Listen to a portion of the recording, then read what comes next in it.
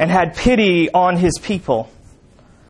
The Lord answered and said to His people, Behold, I am sending to you grain, wine, and oil, and you will be satisfied.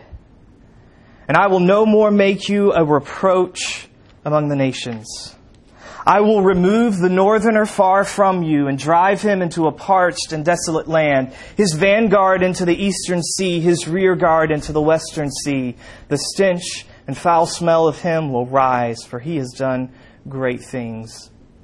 Fear not, O land, be glad and rejoice, for the Lord has done great things. Fear not, you beasts of the field, for the pastures of the wilderness are green. The tree bears its fruit. The fig tree and the vine give their full yield. Be glad, O children of Zion, and rejoice in the Lord your God, for He has given the early rain for your vindication. He has poured down for you abundant rain, the early and the latter rain as before. The threshing floors shall be made full of grain. The vat shall overflow with wine and oil. I will restore to you the years that the swarming locust has eaten, the hopper, the destroyer, and the cutter, my great army which I sent among you. You shall eat in plenty and be satisfied, and praise the name of the Lord your God, who has dealt wondrously with you. My people shall never again be put to shame. You shall know that I am in the midst of Israel, and that I am the Lord your God, and there is none else. And my people shall never again be put to shame. And it shall come to pass afterward that I will pour out my Spirit on all flesh. Your sons and your daughters shall prophesy, your old men shall dream dreams, and your young men shall see visions. Even on the male and female servants in those days I will pour out my Spirit.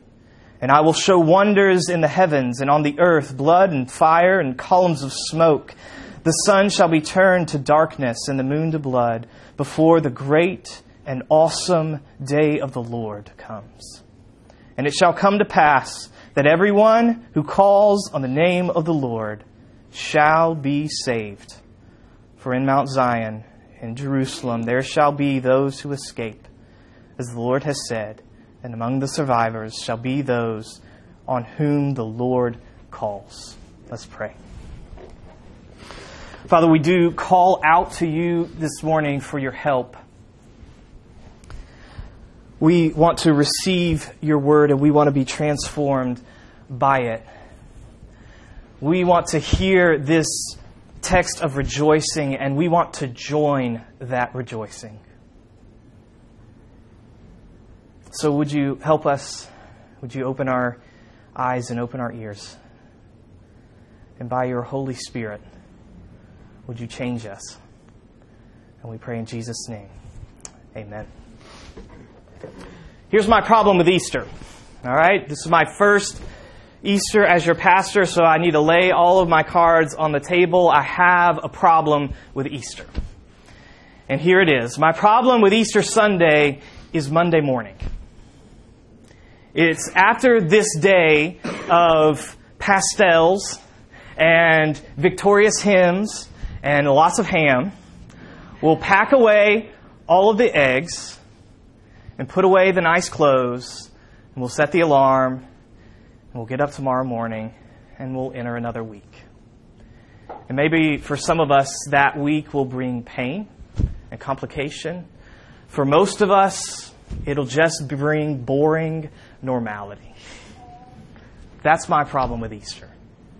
What does Easter have to do with the rest of the week?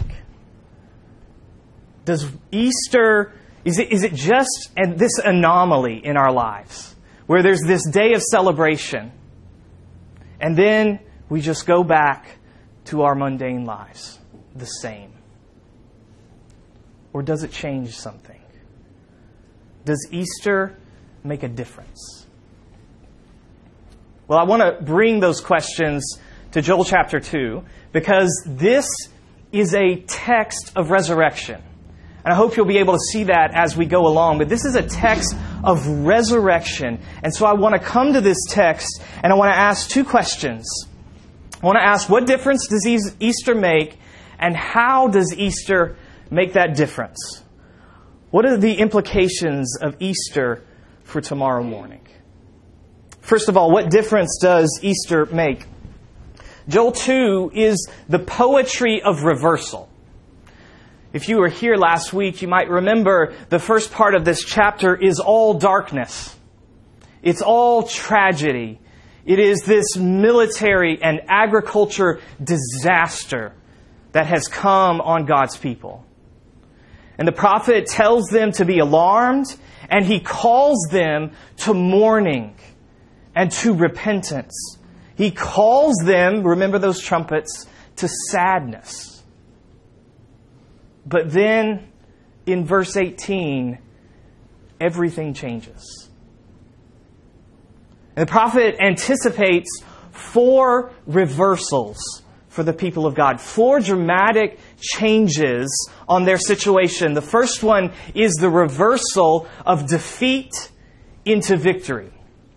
So verse 20 says that God will come, He will show up, He will intervene, and He will push these foreign armies that have come from the north. He will push them in all directions, north, south, east, and west.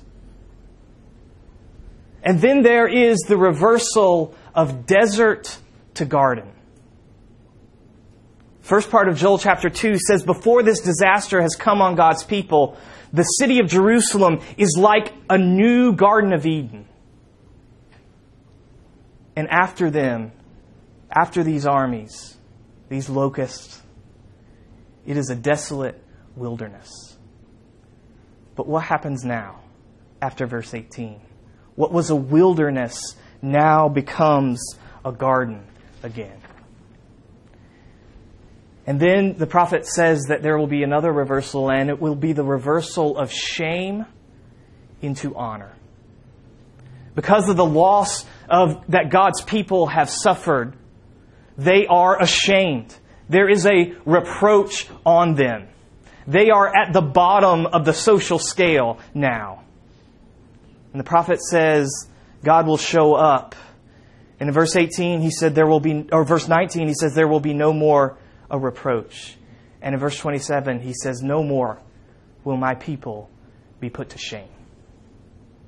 And then because of all of these changes, there's another change, and it's the change from sorrow, from fear, into gladness. Verse 21, fear not. Verse 22, fear not. Verse 23, be glad, O Zion, people of God. Where the prophet had commanded them to be alarmed and mourn in the first part of the chapter, now he commands them to celebrate. We love stories of reversal. We talk about Cinderella a lot this time of year, right, with college basketball. And we had our own Cinderella there for a little while with Florida Gulf Coast University. And we had a lot of hope in that. And we love these stories of teams winning when everyone expects them to lose. And we're sad when those stories end like they did on Friday night. Easter is the greatest, deepest, truest story of reversal. And it is a story of reversal that does not have an end. And this is what the prophet is anticipating with his poetry in this chapter. He is anticipating the resurrection of Jesus. How can I say that? Well, because if you go to the New Testament and you go to a letter written by the Apostle Paul, who was an early Christian pastor and leader and missionary, he was writing to the church in Corinth, and in chapter 15 of that book, he begins to explain the resurrection, and he begins to explain its implications for us.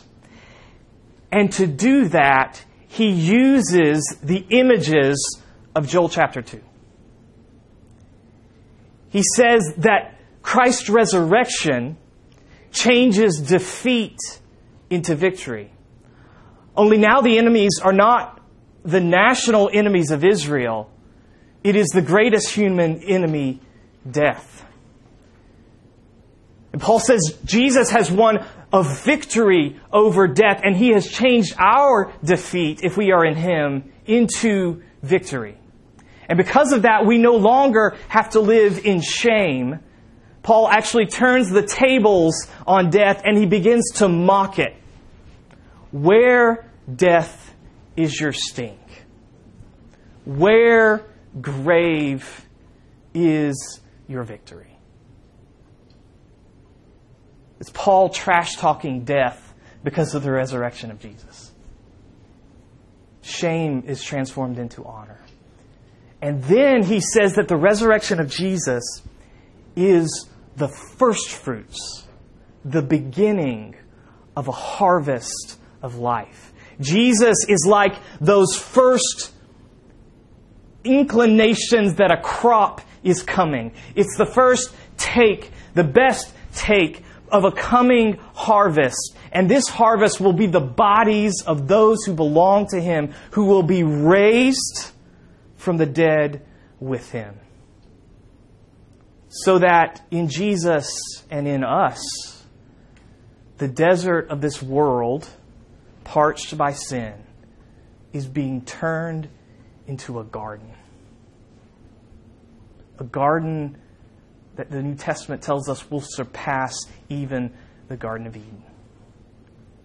And because of that, we no longer have to live lives owned by fear. We can live in the joy of what Jesus has done for us. And yes, that has implications for our future. It gives us hope. But it also has implications for our present. Because Paul, in another letter, the letter to the Romans, chapter 6, says that if we are in Jesus by faith, we are connected. We are united to His death and His resurrection.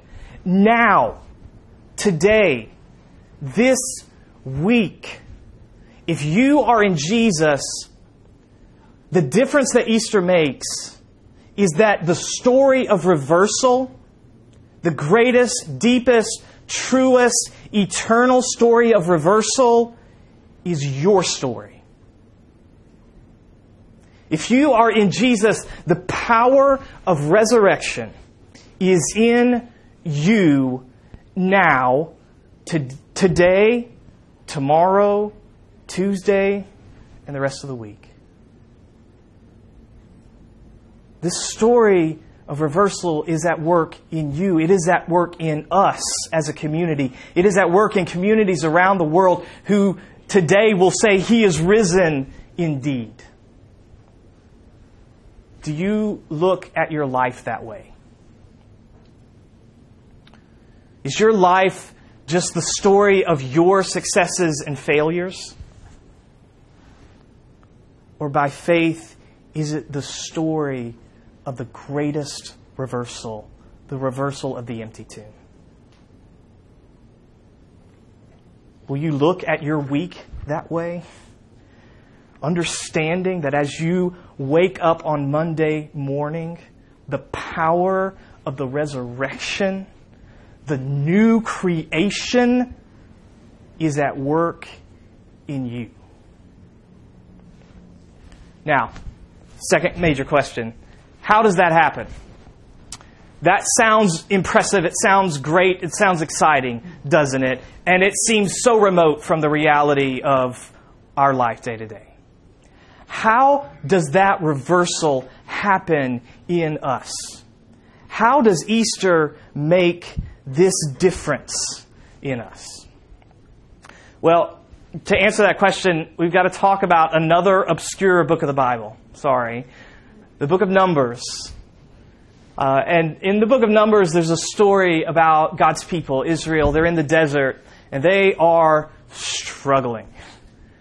They're having a really difficult time, and Moses is their leader, and he is tired of it.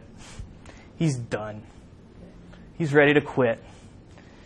And God comes to him, and He says, Moses, to deal with your exhaustion, I want you to put in place 70 elders. Take them from all the different tribes of Israel and put in place 70 elders who will help you to lead this very grumpy community of people, this very difficult group of people. raise up these, put them in place.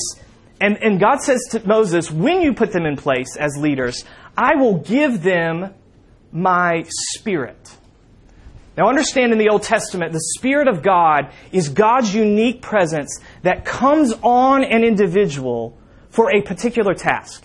It comes on them to empower them to win a victory, or to be a priest, or to be a leader like Moses.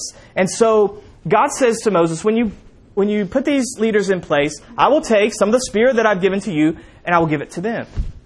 And so Moses does it. And the Spirit of God comes on these 70 leaders. And they begin to prophesy, the text says. They begin to speak the words of God. And Joshua, who is Moses' assistant, says, whoa, that's not okay. That's Moses' job. It is Moses' job to speak the words of God. Moses, you need to go and stop those leaders. They've already taken way too much power away from you. And Moses says, Joshua, don't be jealous because of me. I wish that God would pour out His Spirit in this way on all the people of God. I wish all of the people of God would know God in this way, would know and speak His word. And then the story moves on, and through a lot of changes and disasters, some good things, we come to the book of Joel, chapter 2. And do you see what Joel is saying? He says in verse 18 that God has become jealous for His land, for His people. And then beginning in verse 28, he says that God will pour out His Spirit, not on an elite group of individuals, but on all flesh, so that all of those who belong to Him will speak and know the words of God. Joel is saying to the people, God is going to answer Moses' prayer that he prayed all the way back those hundreds, thousands of years ago. Jesus, after He rose from the dead, showed up to His disciples. And He said to them, I'm going back to my Father who's in heaven, and I want you to go to Jerusalem. And I want you to go to Jerusalem and wait. Wait for what? For the Spirit to come on you. And that's what the disciples do. They go to Jerusalem and they wait. And they gather at the temple to celebrate the Jewish feast of Pentecost. And Acts chapter 2 tells us that a wind started blowing and the Spirit of God, the presence of God, was poured out on His disciples. And they began to speak. They began to speak the gospel in all of the diverse languages of the people who were there.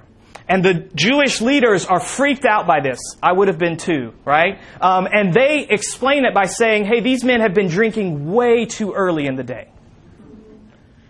And Peter, one of Jesus' disciples, he stands up and he says, no, that's not what is happening.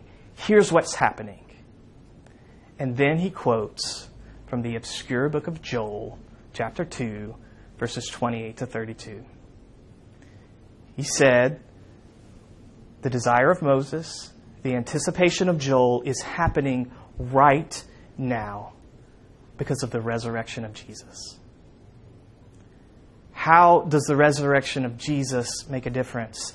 Jesus rose and went to be with His Father in heaven so that He could pour out His Spirit on His church.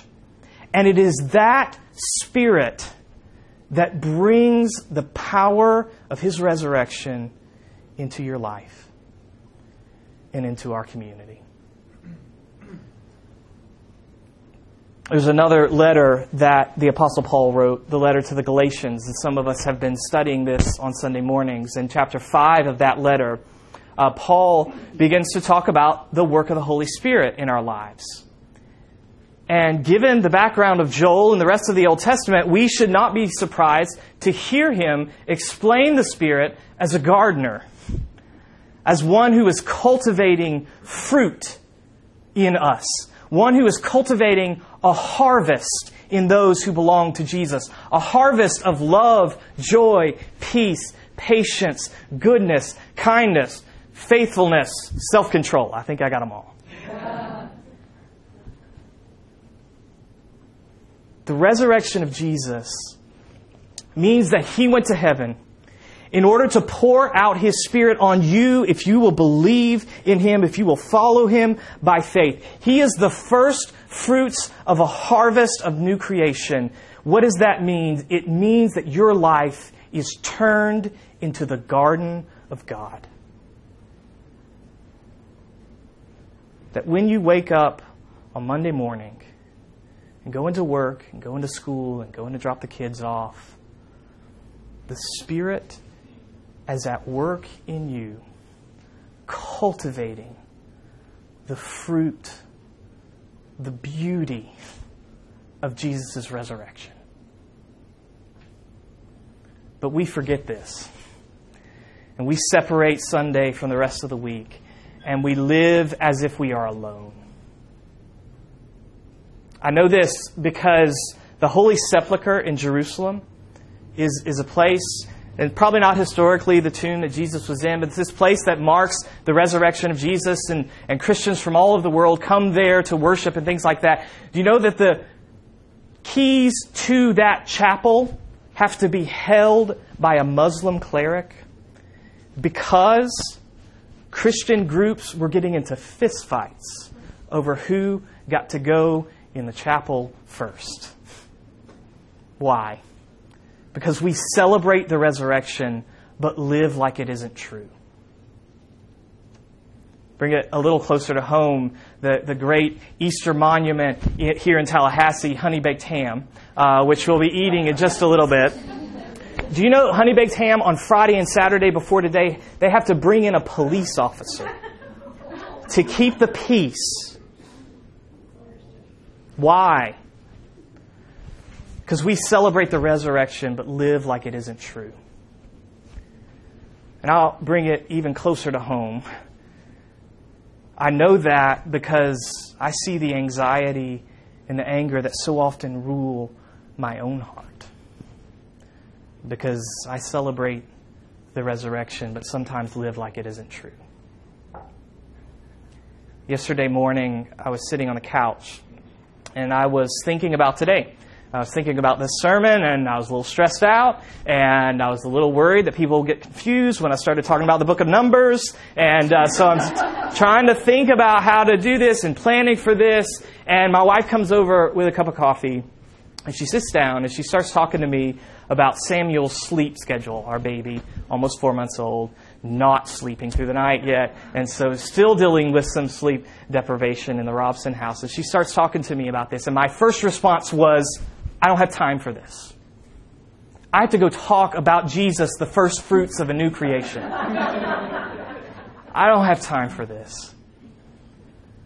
And then I thought, and I believe this was the result of the gardening work of the Holy Spirit. No, stupid, this is your sermon.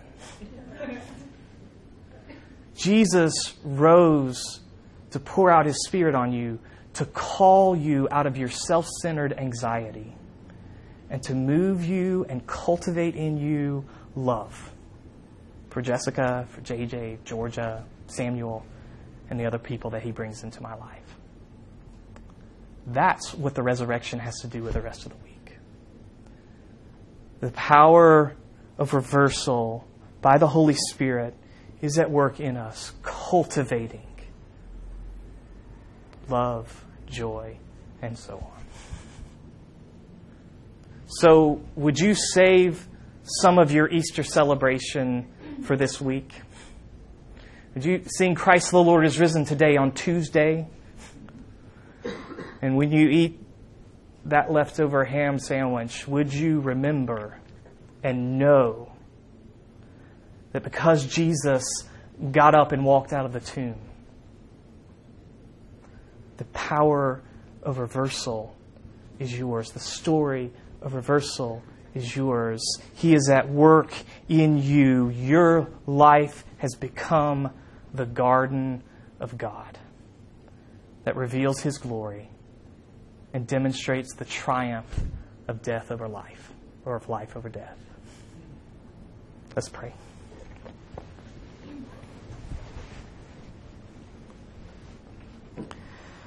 Father, would you help us? We are so happy to gather here this morning to celebrate the resurrection of Jesus. And it is so much fun. It is so much fun for us to put on nice clothes and to sing these victorious songs and to go and to celebrate with our families, to enjoy our community. And we're so grateful for this celebration. But would you help the celebration not to stop today?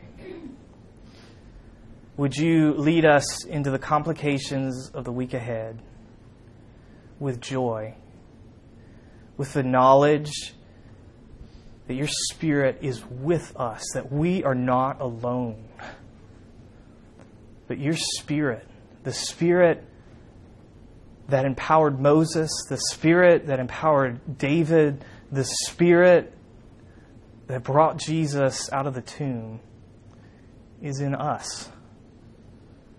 Would you help us to listen to Him, to walk with Him, and to be changed by Him? We pray all of this in Jesus' name. Amen.